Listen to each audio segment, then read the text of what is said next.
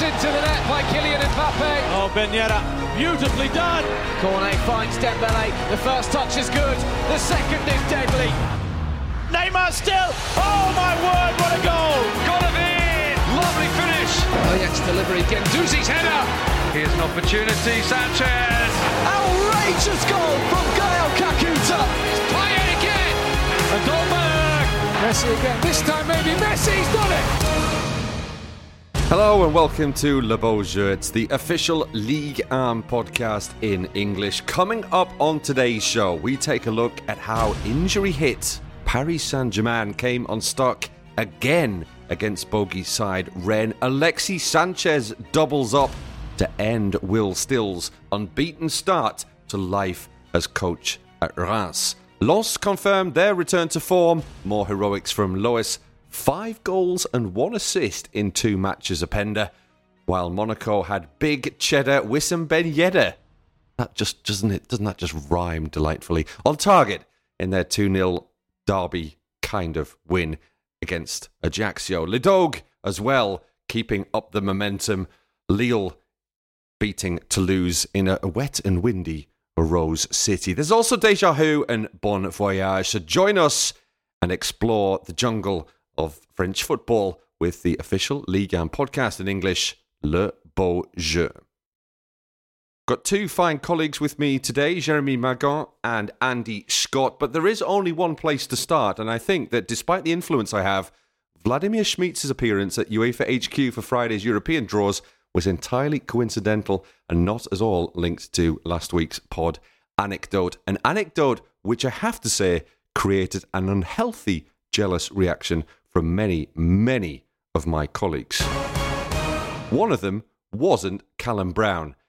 Callum was at the Parc des Princes as Paris Saint-Germain took on Rennes. Rennes, who had already beaten the QSI version of PSG. Lots of acronyms in there. 3 times in their previous 6 encounters. It's Verratti's ball. It's just that touch. Half. But here is Mbappe in behind. Kylian Mbappe drags one wide. Verratti's ball. A great run this time from the captain. Took one touch. It's on the left foot. Manzanza leaves it. Was certain it was going behind. Back to Messi. Mbappe's made the run. He's been picked out by Messi. Kylian Mbappe bearing down on goal. Good stop from Manzanza again. Great pass from the Argentinian. The stars of the most recent World Cup final combine. Good stop from Manzanza though. Mbappe still in search. Beau Jeu over the top looking for Toko Ekambi. Carl Toko Ekambi puts Rennes in front. Right on the stroke of half-time. They have been fantastic in this first half. What a ball from Beau Jeu. Toko Ekambi. Not a bad way to get your first Rennes goal. Here comes Ajaccio. Rennes break forward. Leslie Ajaccio, Kalimwendo, it's 2. This is incredible. He doesn't celebrate, the former Paris Saint-Germain player, but he has his side. 2 goals in front. This is unbelievable. Juan Bernat gives the ball away. And PSG have done the complete opposite. Ajaccio's ball across. Kalimwendo comes back to bite his former side.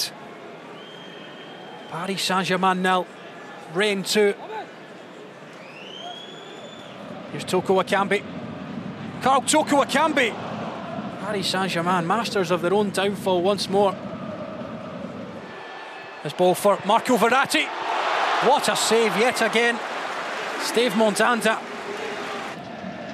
Mbappe for Ekitike. Much better this from the hosts. But Rennes have got so many bodies behind the ball.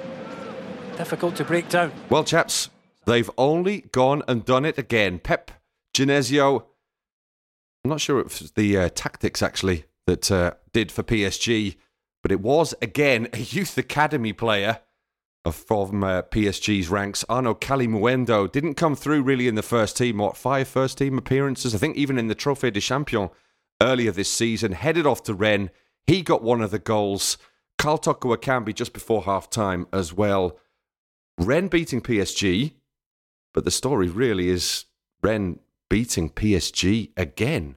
And Christophe Galtier, after the Champions League exit, well, does he even stay till the end of the season? Andy Scott. Good morning, Ian. Yeah, I think to answer your question, yes, I think he stays till the end of the season. I think he will see the league title over the line. This has been a fairly regular occurrence for PSG in recent years. I mean, we know it's the 5th time in 7 seasons in which they've gone out of the Champions League in the last 16, and there's been quite a few occasions in the last few years when there's been a tail-off in terms of results, in terms of performances. Clearly, you know, there's an issue of motivation at this point when they've been knocked out of Europe. So a year ago, they suffered a heavy defeat in Monaco on the back of being knocked out of the Champions League by Real Madrid. I remember when Thomas Tuchel was in charge. It was 2019 after the Manchester United exit when the results went off a cliff. They were heavily beaten by Lille. They lost in Nantes. You know, there are a few bad results, but they still won the title. I mean, now they're still 7 points ahead, and I fully expect PSG to win the title with, you know, at least 2 or 3 games to spare. You mentioned that they've got a bit of a poor record against Rennes. I mean, in relative terms, yeah, I mean, compared to pretty much everybody else in Ligue 1, in the QSI era, they've struggled against Rennes. It's the 4th time Rennes have been to the Parc des Princes and won in the last decade and a bit more. Obviously, they beat them at home earlier this season. So they seem to have the Indian sign over them. It was a poor performance from PSG yesterday.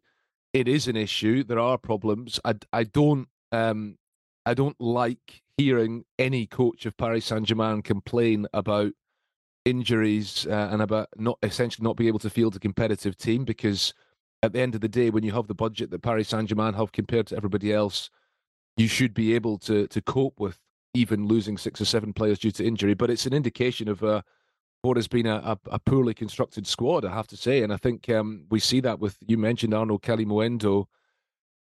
I'm going to be honest, my increasingly wild eyebrows were raised out of curiosity last summer when I saw that Kalimuendo had been sold and that they brought in Hugo Ekitike. I've mentioned this several times on the podcast before. The Ekitike thing I never really quite understood, both from a Reims perspective and a PSG perspective.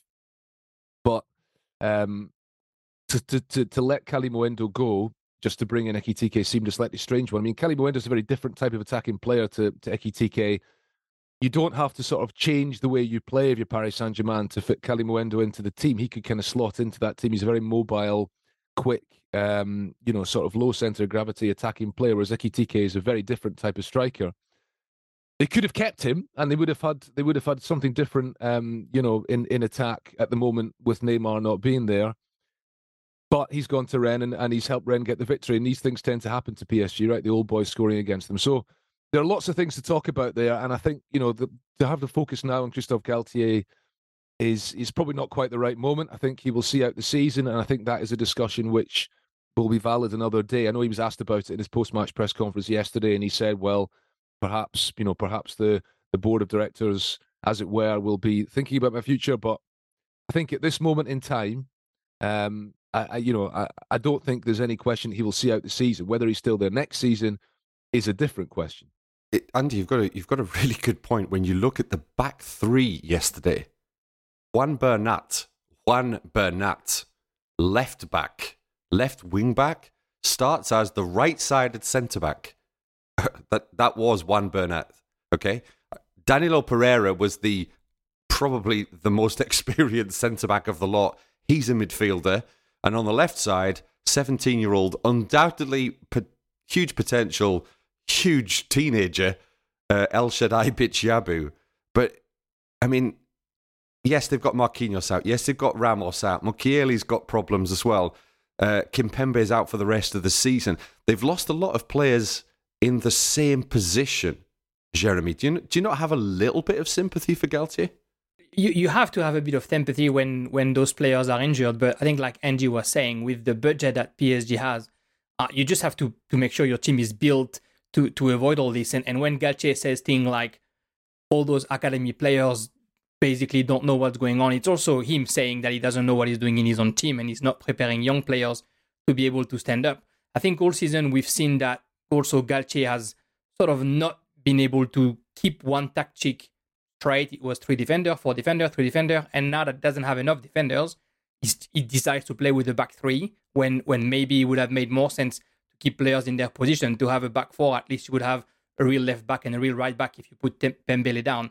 So I guess I'm a bit at a loss with what Galtier does and also with his post-game press conference. He doesn't help himself. Sure, all those injuries are hard, but with the talent that there is in that PSG team, playing at home against Rennes shouldn't be an issue when Rennes is not even playing that well yesterday, or sorry, over the weekend and in the last few weeks.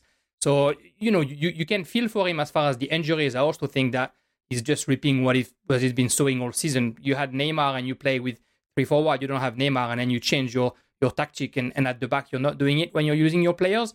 I'm just having a real issue following what he's trying to do, and everybody has said that. I think all season, he's guiding a lot of guidelines or I guess direct orders from around him, and at the end he looks to me as lost as Tuchel was at the end of his adventure at Paris Saint-Germain, and it's sad because it's only just past halfway through his first season. Yeah, for me, you have to just wonder where do PSG go after this? They've tried the Ancelottis, they've tried the Tuchels, they've now tried. I think that we can agree the best French coach of probably the last decade. Where do you go now? And do other people at the club need to start looking and saying, right, okay, we need to perhaps think about the direction that we've been going in. I mean, I think there was a bit of a sea change last summer, wasn't there? And they're trying to make this more of a Parisian club, more of a French club. But I mean, we talked about strength and depth of the Paris squad quite a lot. But if you have a look at the bench yesterday, it's not so much even the first team. If you look at the bench yesterday, there are some names on there that I don't even recognise. Nehemiah Fernandez? Is that it? I mean, they had 2 goalkeepers. Were they going to bring Alexandre Letellier on up front in case Mbappe got injured?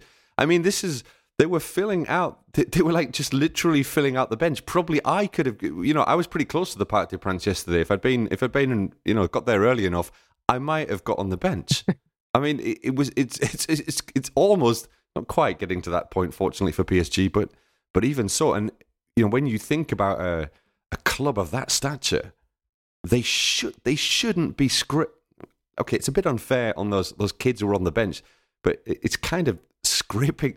Looking around, like stuffing the hand down the back of the sofa for a youth academy player so that we can just whack him on the bench so that we've actually got the numbers. I mean, we're talking about a pretty drastic situation. Yes, they've got a lot of players who've been out, but when you add that to the Mbappe contract situation, the Messi contract situation, dare I say the Neymar contract situation, which has already been sorted out, but which is taking up a lot of money and is going to take up a lot of money for the next 2-3 years.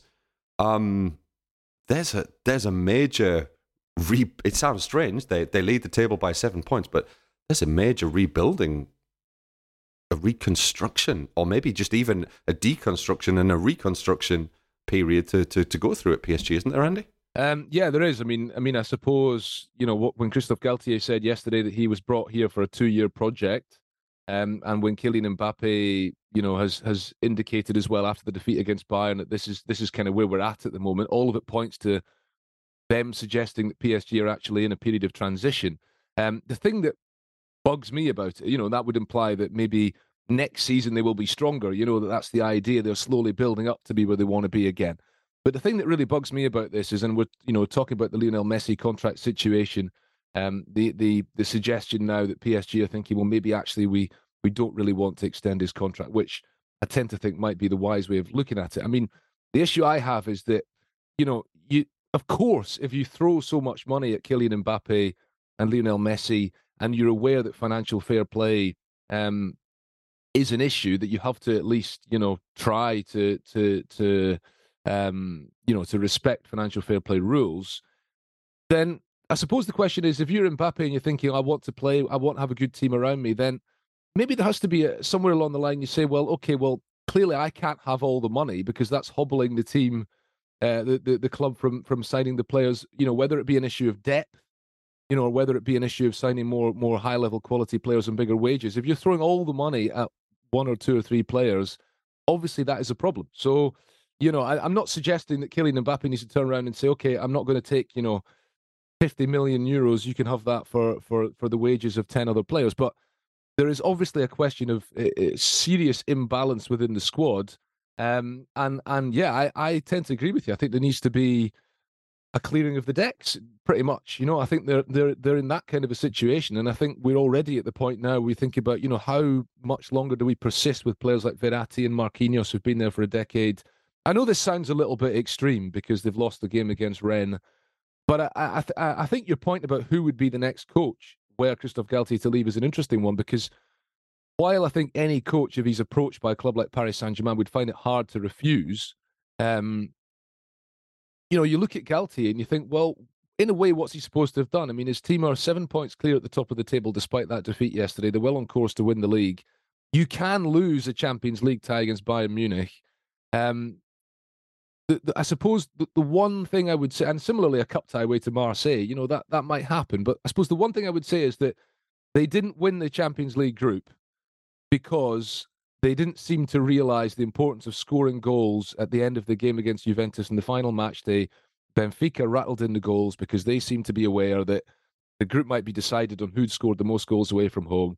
Benfica have since gone on to beat Club Brugge, the weakest side in the knockout stages of the Champions League, and they're now in certainly the favourable side of the draw in the quarterfinal. So that could have been PSG. So that's one thing you could hold against them. But otherwise, it's difficult to say, you have to beat Bayern Munich. You can lose to Bayern Munich. And this can happen to any PSG coach, that by early March, you're out of the Champions League, you're miles clear at the top of the league, and it seems that there's no point in the rest of the season. So I've got some sympathy for him from that point of view. In a way, what else is he supposed to do? And I think it's kind of an existential problem, and it's a discussion I'd like to get into another day, but not right now. The issue is redistribution of wealth in leagues in general. In other words, there needs to be more possibilities for other clubs to compete with Paris Saint-Germain to make it a proper title race. So we're not sitting here saying, how it must be so hard for them to motivate themselves. But that's a discussion for another time, and possibly even, another platform. Right now, PSG have got a league to win, and I'm sure they're going to go on and win it despite all these injury problems. You're listening to Andrew Karl Marx Scott's on Le Beau Jeu, the official Ligue 1 Uber Eats podcast in English. Let's just move on a little bit now. Speaking of expectations, and here's a segue. Christophe Galtier, when he took his Saint-Etienne team to Toulouse for a winter training camp, I think before they were going to play Manchester United in the Europa League, he would have expected pretty decent weather even in February. I went there to interview Florentin Pogba, who was one of his players at the time, and it was snowing in Toulouse. Lille probably would have been hoping for a pretty decent little weekend as well, maybe a short break after the game when they went to the southwest, but it was wet and windy at the stadium. Still, Lille taking the win. Alexandro bagging his third of the season, and Mohamed Bayo, like this one, gets the latest ever Ligue 1 Uber Eats goal, 90 plus 11. How many people left the stadium before that one? I'm not sure how many people were in the Stade François Coty at Ajaccio, which is one of the more picturesque stadia in European football, it has to be said, at least the surroundings. Wissam Ben Yedder moving on to 17 goals. Crépin Diatta as well, getting on the score sheet as Monaco get their first win in 4. That was a big one for Philippe Clement's side. Really had to win that one against an Ajaccio side in deep trouble. They're in even deeper trouble now. The Corsicans slumping down to 19th. Slightly out of trouble are Strasbourg. They had a big game as well at the weekend against a fellow struggling side, Auxerre. Auxerre in the relegation spots.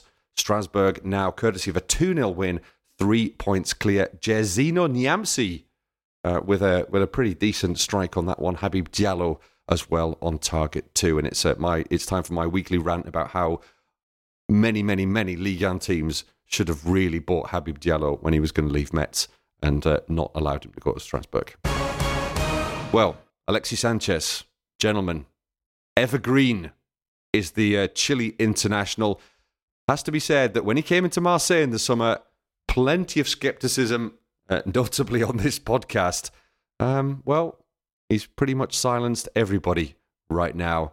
He was the hero for Marseille at Reims on Sunday evening, and I have to say it was a fabulous bit of commentary by, I don't know, a young and aspiring commentator.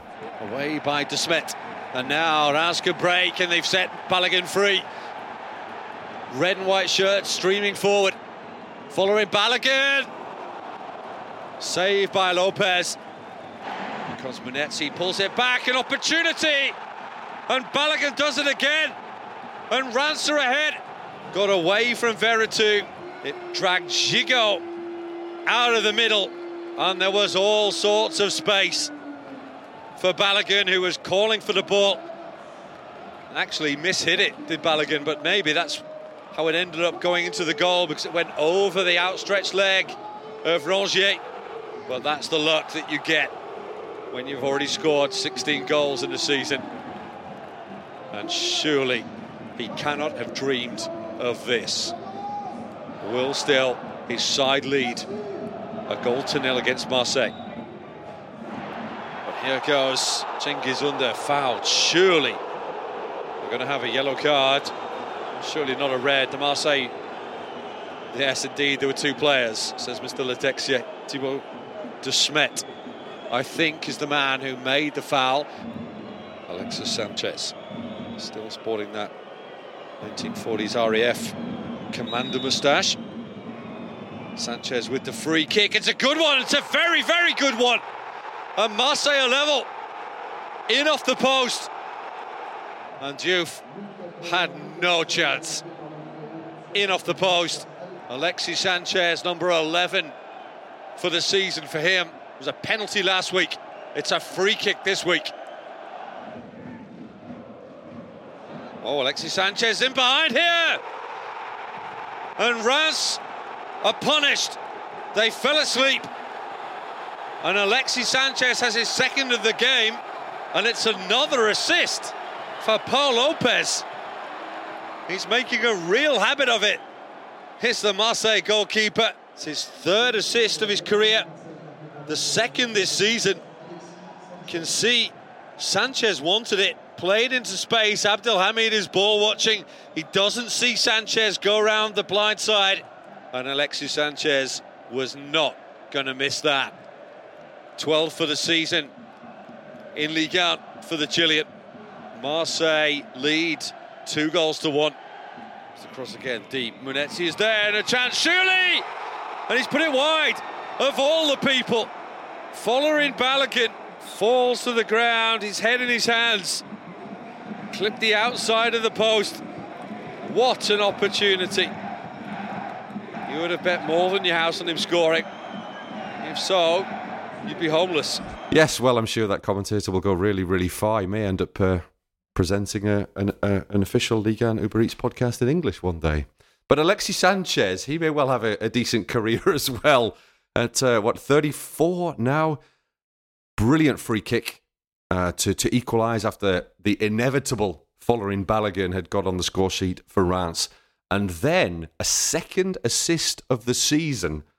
Maybe this is PSG's reason for picking two goalkeepers on the bench. Paul Lopez got a second assist of the season, the Marseille goalkeeper.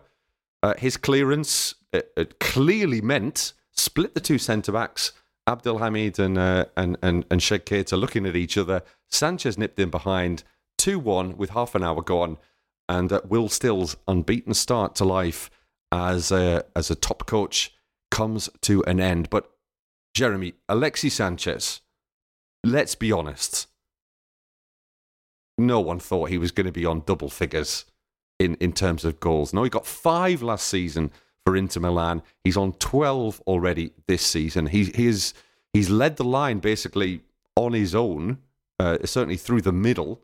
I mean, he's just reborn. What's going on there? Yeah, he is reborn indeed. I don't know if it's the warmth of the Stade Vélodrome, of or the chaos around the club that maybe reminds him of his native Chile. But it's when you see what he's done at Man United and Inter, there was definitely not a lot of expectations when he joined Marseille, and he's really showed up. Even when he was great at Arsenal, there was word of his behavior in the locker room not being great. So we know how that can go in Marseille. But he has been I think spectacular all season, and he's been a real leader as far as his fighting spirit and his mindset. I mean, you see him still tracking back and defending and chasing all the way to the end of the game. We've seen the impact of him not being there last week against Strasbourg when it probably cost him the 3 point eventually to Marseille.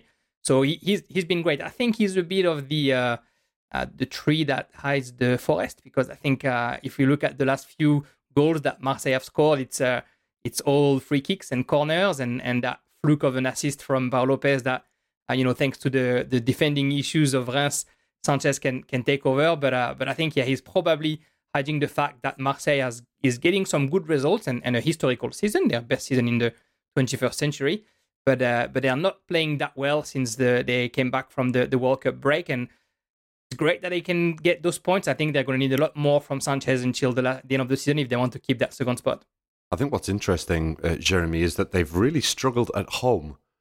And yet, that was an 8th successive away win. That's the second best ever record in Ligue 1, which is jointly held by PSG and Monaco. And only the Marseille team of 2008-2009 actually did better and got 9, which of course Igor Tudor's side are now on course to equal as well. But I mean, again, how do you explain this? That they play away from home. I mean, they went to a Reims side. Reims were unbeaten. In the 17 games that they had under Will Still, they went unbeaten in 19 overall. They'd kept 6 successive clean sheets. And admittedly, Balogun had a good chance early on. He then put Reims ahead. There were some really good saves in there from Paul Lopez as well, notably from a free kick from Alexis Flips, which actually would have been an even better free kick goal than Sanchez's one was. Balogun with a big miss at the end as well, hit the post. Monetsi, just a little side note, he was brilliant yesterday. He was outstanding. He really was. He seems to be playing in a much more advanced role, the Zimbabwean, and he's really, I mean, he's creativity. Look at the assist for the first goal. The little move that he puts on, I think it's Samuel Gigot, absolutely destroys him. It's quite a fabulous performance. But Marseille, as I said, much better on the road. Now, since the Velodrome was renovated ahead of Euro 2016, it's the 3rd time in a season that Marseille are better away from home than at home.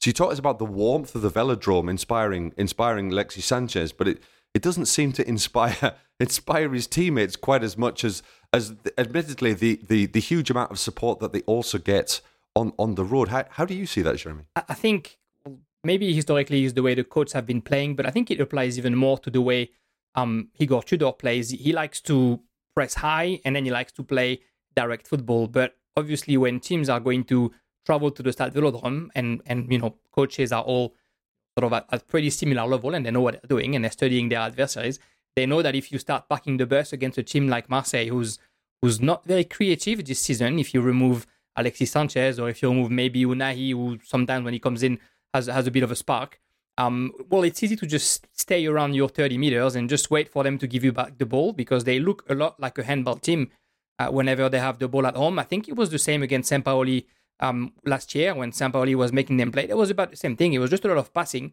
and not a lot of actually breaking the lines or going through there or trying to provoke. No one is really doing this. And the players that can do that, they've been pretty poor technically. I think Marseille in recent games, Nuno Tavares loses like over 20, 30 balls every single game. Unfortunately, Jonathan Klaus looks like he's lost his ability to cross the ball, because he was the best right back in the league, and all of a sudden we've seen him missing 2 or 3 opportunities in front of goals, and it looks like his confidence has gone all the way down. So I think that's what we're seeing. And when they play away, especially against teams like Reims, who's actually a great football team, who's been better than Marseille, I think, yesterday in most of the game, except maybe this half hour after the second goal of Alexis Sanchez, where they looked a bit fearful that every time Marseille is going to attack, they're going to score.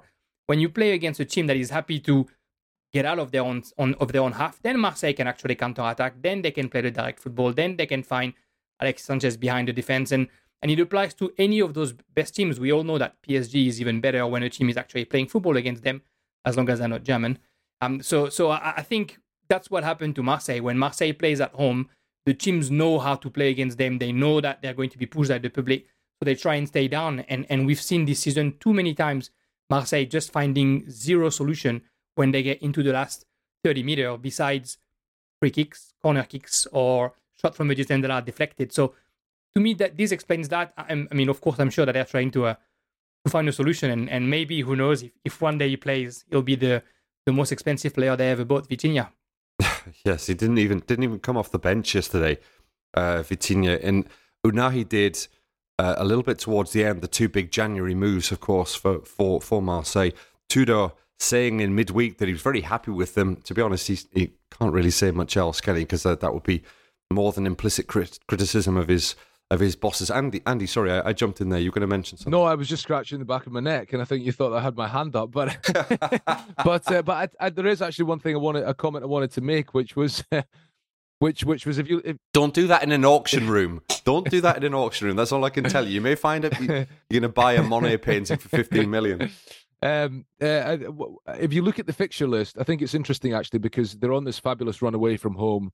The fixtures they have left at home are very favourable indeed. The next one is against Montpellier, who've been on a revival under Michel Derzakarian. If they get through that, they have to play Troyes, Auxerre, Angers and Brest at home in the remaining games. So you look at that and you would say, out of those 5 home games, if they don't take at least 13 points, that's a very, very poor performance. The flip side of that is that the away games they've got left are actually quite tough ones. And I'm not saying they've been on an easy run of games away from home, but they do still have to play Lyon away, Lens away, and Lille away. So at some point, this run of away wins is bound to come to an end. But I think we're at this point now, we say that Marseille look really, really well placed to finish in the top 3. I think it would be a big surprise now if they fell away and failed to do that. And the issue then becomes, can they get automatic Champions League qualification? Will it be third place? I'm leaving aside any suggestion of a title race, because I think Marseille's defeat to PSG at the end of last month put to bed any suggestions of that. But they look really, really well placed to go on and secure top 3, which, you know, in a sense is not guaranteed, because you've got Monaco still on the coattails of both Lens and Marseille. But it would really, I mean, I commentated the Monaco game yesterday, and I have to say it was, I said this to you, and I think it was probably the worst game that I've seen in Ligue 1 this season. It was not a vintage Monaco performance. I think right now Marseille look very good, but I know we brushed over Monaco before. Let's not forget that last season, we're going into the last 10 games of this season. Last season, they won 9 and drew 1 of the last 10 games. So perhaps Monaco will go on a run, and that might put Marseille and Lens under a bit of pressure. Yeah, just a quick reminder of how the top of the table looks. PSG 66 points, Marseille in second, 7 points back on 59. Lens are just 2 points further back on 57. Monaco, as you said, Andy, hanging on to the coattails on 54, and Rennes on 50. Lille a point further back, just outside the European places as things stand, on 49. Then a bit of a gap back to Nice, Lorient and Reims, who were separated by just a point on 44 and then 43. But PSG, interestingly, the only ones in the top 6 not to win yesterday. But a quick word on Reims. As you mentioned, Jérémy, they were the better side for pretty much the whole game. Menetzi hit a post, and really crucially and surprisingly for them, Balogun, who'd already notched a goal in the first half to open the scoring, to move on to 17 for the season, got a glorious chance in the closing stages in added time. Not quite as late as Mohamed Bayo, about 90 plus 3, but when he seemed absolutely destined to score, he just side foots one off the outside of the post, ends up on the turf with his head in his hands. Reims' run of 19 unbeaten games, 17 under Will Still, comes to an end in the league. They had, of course, been beaten in the Coupe de France by Toulouse. But let's just have a quick... They've played some fabulous football and not worried about them. They're 20 points clear of the relegation zone. That would take something quite remarkable for them to be in anywhere near in trouble. But Balogun, now, I said it in commentary yesterday. Unfortunately, I don't think we're going to be seeing following Balogun in a Reims shirt, certainly next season. I mean, we could maybe see him in Ligue 1 if somebody like PSG were particularly interested. But, I mean, he looks a very, very, very good young forward. 17 goals, as I mentioned. Apparently in open dialogue with the US men's national team, because he was born in New York City, moved to London and grew up there when he was about 2 years old. I mean, we talked about Alexis Sanchez coming back, but Balogun, Marseille had a lot of success with on loan Arsenal players, but Balogun has come out of nowhere for most of us. He got his first goal actually in the 4-1 defeat to Marseille in Marseille on the first day of the season. But I mean, what have you seen of Balogun this season, Jérémy, and how much have you liked him? He's been great. I have to say, I wish I had heard your commentary yesterday during the game, because in Australia it was the US team, and without disrespecting our colleagues from the US, I heard a lot of Rem and Cabor and Bailey in the game, which was funny to follow in. I'm sure yours were perfect, Ian.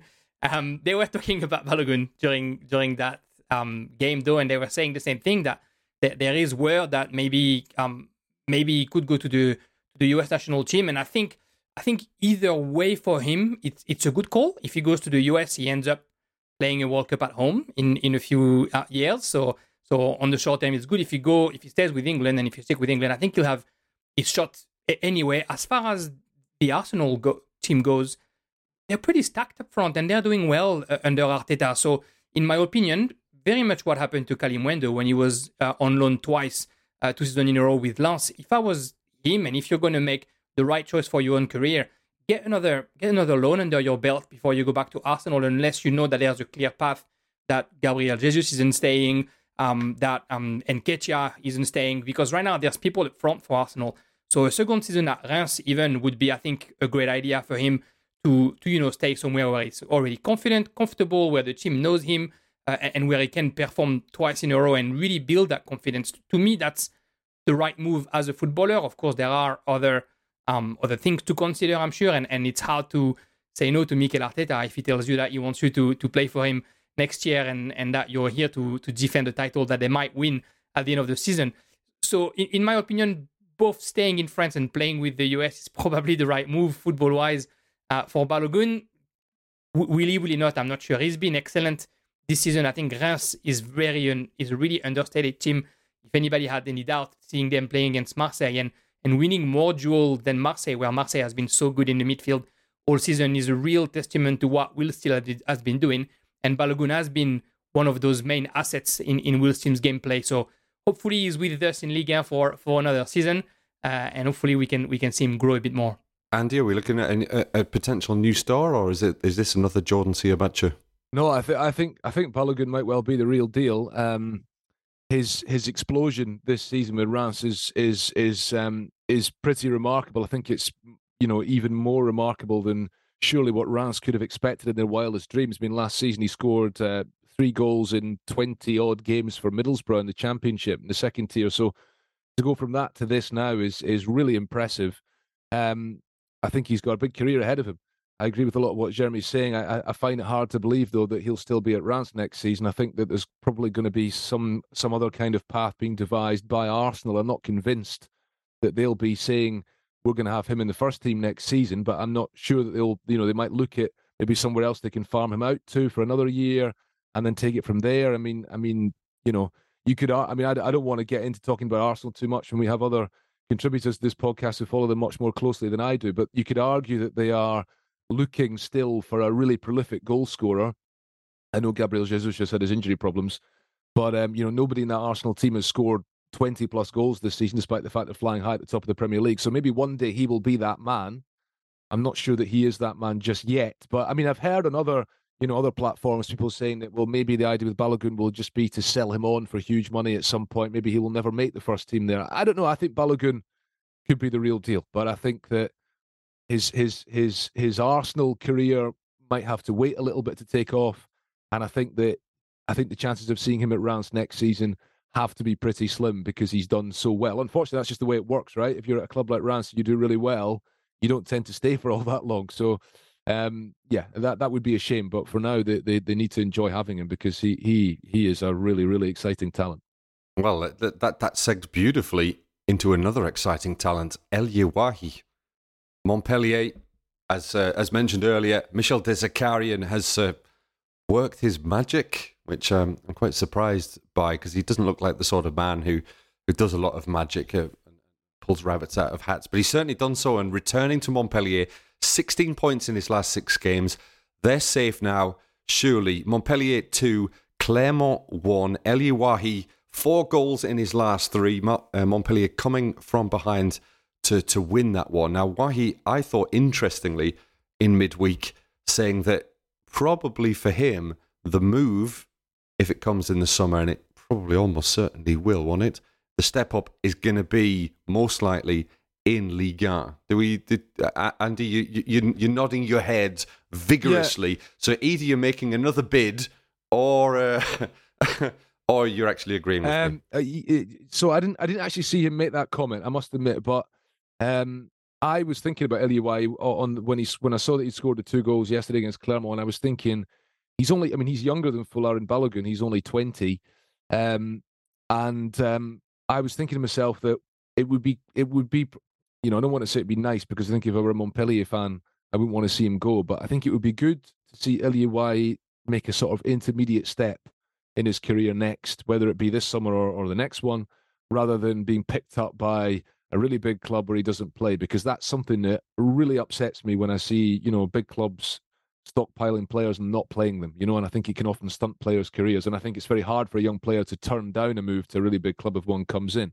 So, I was the name that came into my mind just thinking about it was a club like Rennes, right? Rennes have got a reputation for they are a well-off club. They can afford to spend, fees of 20, 25 million, which is probably what it'll take to get LUI.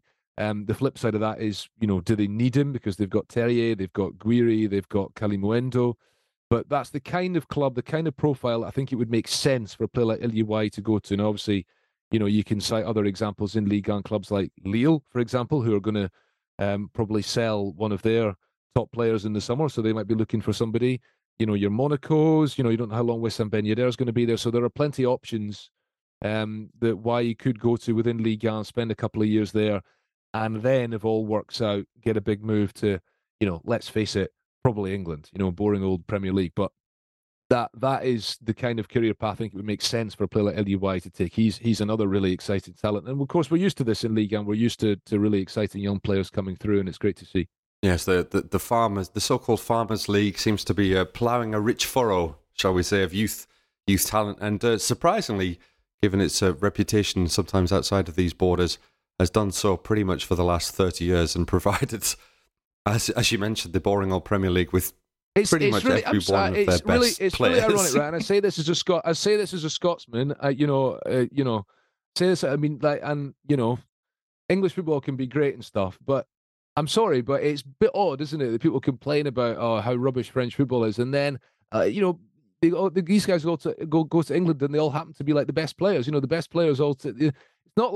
It's not like they come from this league in France and they're really good in France, and then they go to England and they can't handle the step up. I mean, often these guys are the best players in the Premier League. So I find it really strange. I find it really strange. But yeah, the level of football in France is pretty high. Let's put it that way, and that is borne out when you see what these guys do when they go abroad.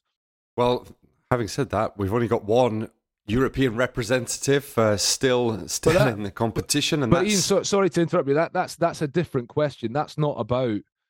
Sorry, I was just trying to say. I wasn't raising an issue there. I was just moving. But that is something that's often used to as a stick to beat French football with, right? But just because you don't get results in Europe does not mean that you're not good enough. There are lots of other things that come into play there, and I think again that's an interesting discussion.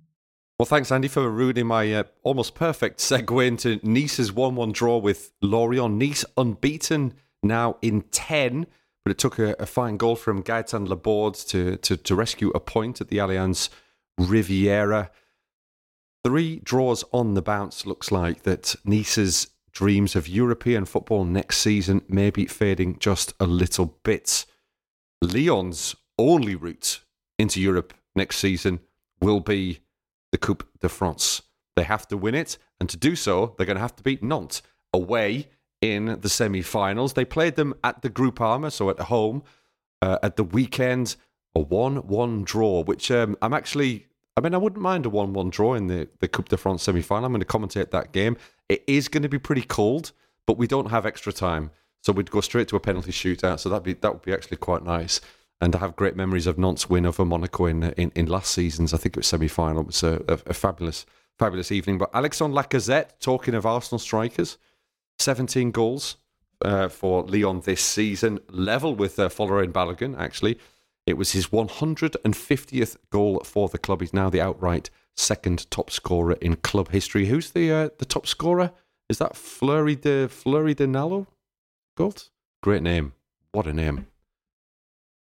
Troyes, still in trouble. Patrick Kisnorbo, after that, 4 points from his first couple of games, struggling. But they would have had 3 points. Late equaliser from Roman Del Castillo, who's got one of the best names in world football for my money, from the penalty spot for Brest. A point that keeps Brest out of the bottom 4. Troyes still very much in it, but still very much also in the race to keep themselves out of that ultimate drop at the end of the season. So we talked about the top of the table. Marseille, they were in third place at kickoff on Sunday, and that's because on Saturday, Lens had played at home to Angers. Callum Brown saw this one. Poor from Angers. Give that straight to Loïs Openda. Openda strike. Early opportunity for Lens, the Belgian. On a high still after his fine 5-minute spell behind by Paul Bernardoni. Abdul Samad again. Ball in behind for Seko Fofana. There's the opener for Lens. It has been coming. And it's captain fantastic. His 4th of the season. And Lens take a deserved lead. A great run from the Ivorian. He slots it beyond Paul Bernardoni. Salis Abdel Samed, he picks out his central midfield partner. And having been denied by Bernardoni only a few minutes ago, captain smashes that into the far corner beyond the goalkeeper. And Lens have the lead. Thomason running the ball high up the pitch. He finds Loïs Openda. Chance for 2. Openda. It is 2. Back to business for the Belgian. A hat-trick last weekend. It's taken him just half an hour to get his first tonight. Poor from Angers, masters of their own downfall. Quite like Clermont last weekend against Lens, but it's a lovely turn, isn't it? From Loïs Openda. It's a fantastic finish. Slots it beyond Bernardoni, and they have the 2-goal cushion. Lens' best defence against Ligue 1's worst. Lovely move to start this second half, and Openda's in behind. Chance for a third. It is 27 seconds after the restart, and Loïs Openda, his 5th goal in 2 games. That's a great ball from the central defender Jonathan Grady, and Openda in behind Camara. He had him for pace. It's another finish on his left foot beyond Bernardoni. And the second half is barely kicked off. Lens make it 3-0. Openda. Also Openda wide for Sotoka. Back to Openda. Denied a hat-trick. What a stop it is from Bernardoni. It's a terrific ball. It's a great save as well. Equal to it. So close to a hat-trick. That would have made it back-to-back hat-tricks. So Loïs Openda, after his hat-trick in about 5 minutes the previous week, gets a couple as well. Seko Fofana on target too. Talking of fine up-and-coming strikers, Loïs Openda I mean, again, the scouting of Lens, that is sensational work. It really is. But we're not going to talk about that. We're going to talk about Lens. And you mentioned about Marseille being in a good position, Andy, to finish in the top 3. Lens, obviously in a good position. They're in 3rd. But are they going to do it?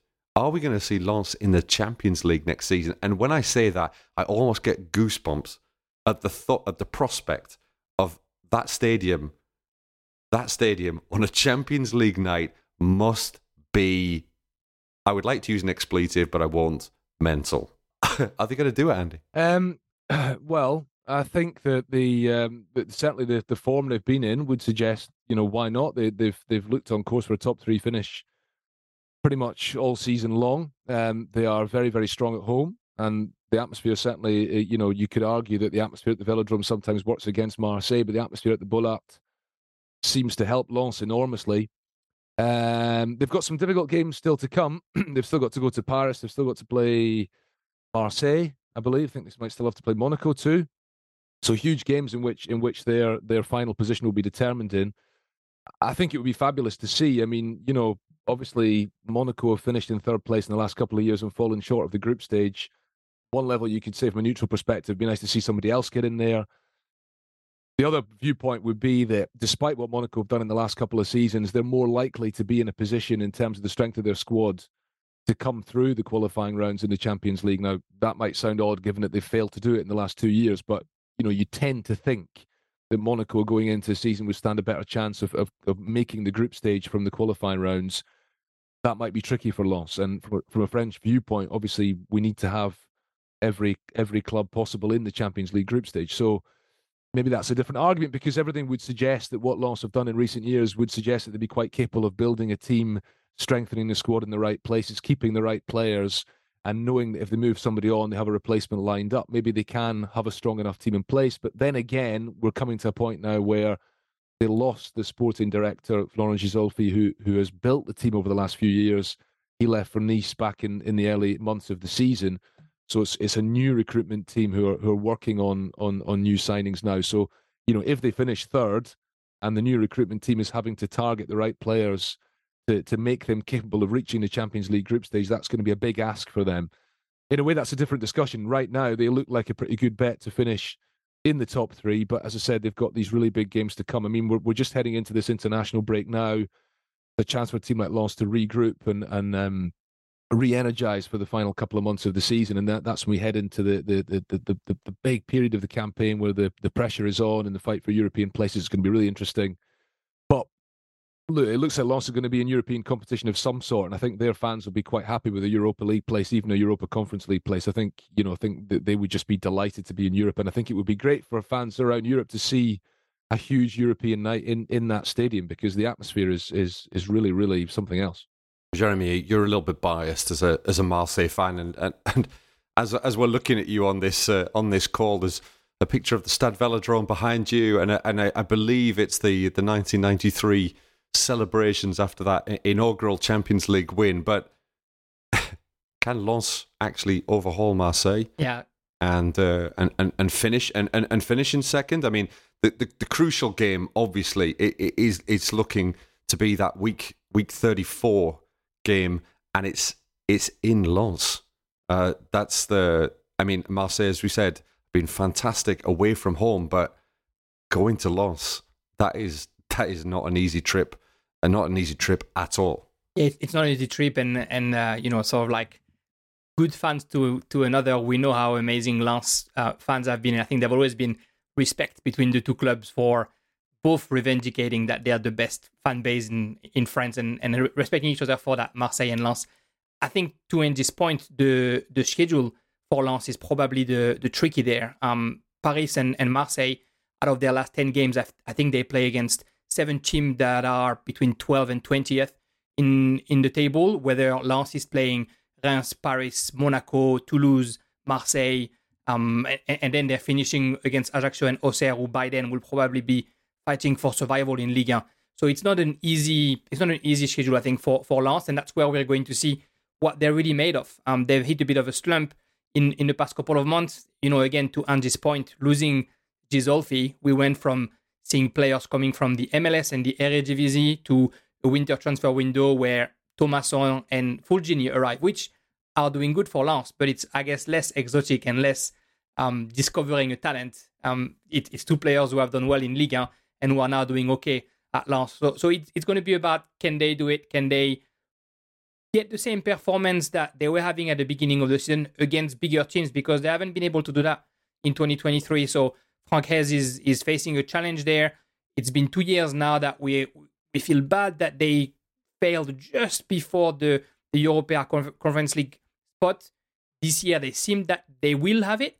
I think you almost want them to finish fourth rather than third, so they have a real shot at getting ready for the Europa League and at actually shining in the European spot, because we know how great they can be at home. Stade Bollaert is amazing in Ligue 1. He'll be bursting with candor and with energy and atmosphere in Champions League, or in Europa League even. So I'm looking forward to see them playing in Europe next year, because I'm not doubting they're going to make it. I think it's a hard 10 games that they have between now and the end of the season, and I don't know if they have the depth to be able to make it.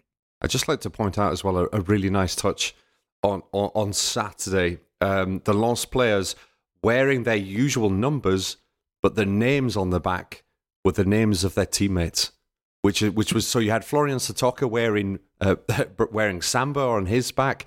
Seko Fofana had Jean-Louis Lecker's name on the back, which I like. The backup goalkeeper is a bit of a character, shall we say? And again, maybe.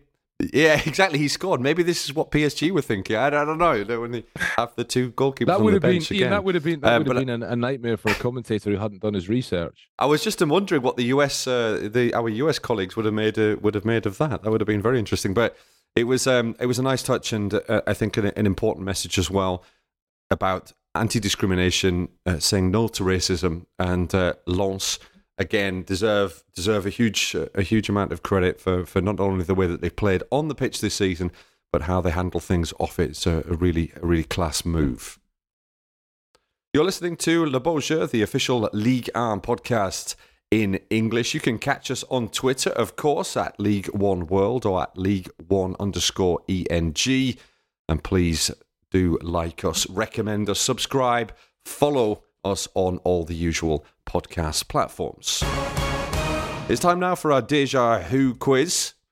It means that you can win a very, very fine Ligue 1 Uber Eats team shirt every single month. But to do so, you've got to be an absolute genius. I mean, you've got to answer all the 4 questions in the month and get the special link as well between the players to have a chance of winning. You need to email your answers in, because we like to do things a little bit old school on Le Beau Jeu.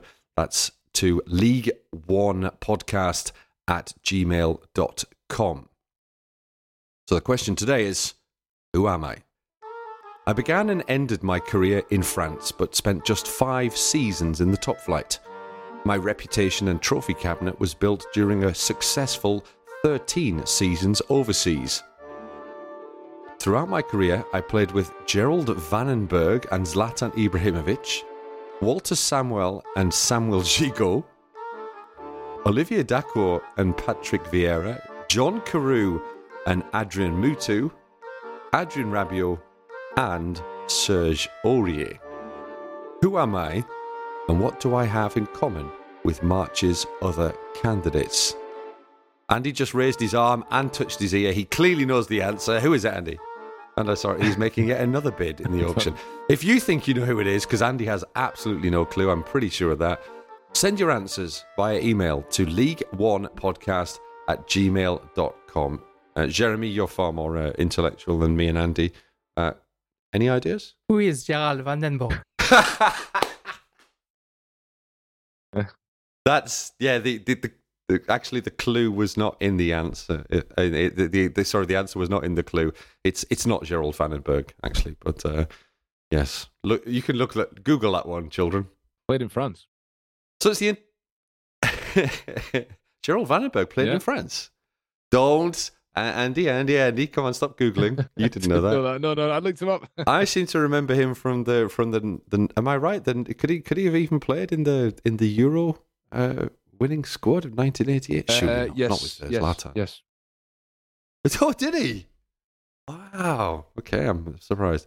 Anyway, with Jan Wouters and the people like this, Hans van Breukelen, who I interviewed once, that was a really good interview. Anyway, I digress, as usual.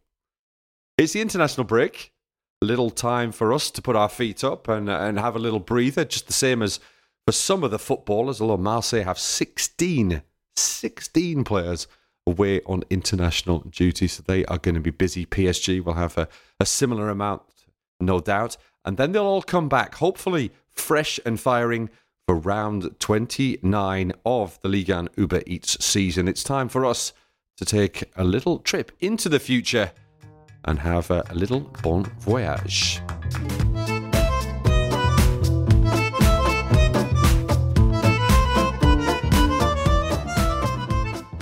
So, gentlemen, some of the ties of round 29. Jérémy, Marseille against Montpellier, we've mentioned already. That's a huge one at the bottom of the table at the Stade de l'Abbé Deschamps. Auxerre against Troyes. Rennes against Lens. That's always a good game, and always a brilliant atmosphere as well, it has to be said, at Roazhon Park. And here we go. Weekly mention for, I don't even need to say it anymore, do I? Lille-Lorient, Angers, Nice, Brest, Toulouse, Clermont, Ajaccio, Nantes, Reims, or Reims if you prefer, Monaco, Strasbourg, or Strasbourg, as we might prefer, Jérémy, and Paris Saint-Germain against Olympique Lyonnais. Gentlemen, where do we fancy?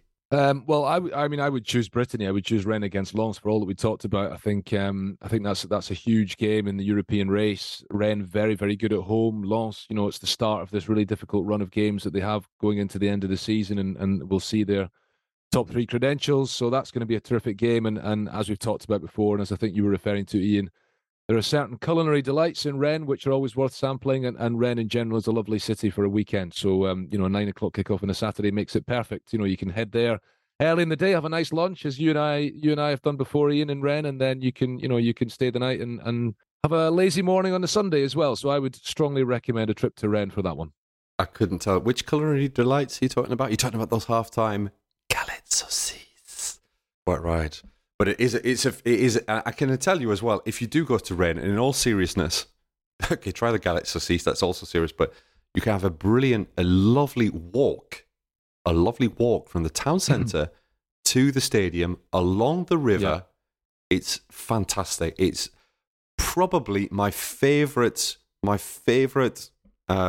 match to go to, a Rennes game, because the atmosphere is great. The walk from the city centre there and back, it's not very long, maybe 20 minutes or so. It's absolutely fabulous. There's a beautiful a lock with a little house there. The lockkeeper's old house, obviously. The stadium in the background. It's delightful. Jérémy, where do you fancy? You talk about food. I like beverages, so I'll probably go and see Auxerre and Troyes playing around that Champagne area over there. A nice little derby of the southeast of Paris. I think it'll be an interesting game. Mind you, Angie earlier said that game between Monaco and Ajaccio was one of the worst one you've seen. I think Auxerre and Troyes is going to have quite a few, unfortunately for them, defensive mistakes in them, but it'll make the game interesting, and it is a relegation battle and a derby, so always a good game between those two teams. Yeah, you have to. You also at the Parc des Princes. Lyon have also had a little bit of a hoodoo over Paris Saint-Germain, and we know that they are the let's perform against the big boys team par excellence. And just imagine, and sorry, Robbie Thompson could just block your ears right now, but imagine a second successive home defeat for Paris Saint-Germain, albeit separated by an international break. That would, Le Chat would be very much among the pigeons. Should that happen. Anyway, let's see how those matches pan out after what should be a very interesting international window. I'm sure Andy is going to be busy. Jérémy will be watching Les Bleus if he can work out what time zone they're actually playing in, because Jérémy's joining us from Australia. All that's left for me to say is thank you very much for joining us, and we'll see you again after the international break. Au revoir and à bientôt. Bye bye. Yeah.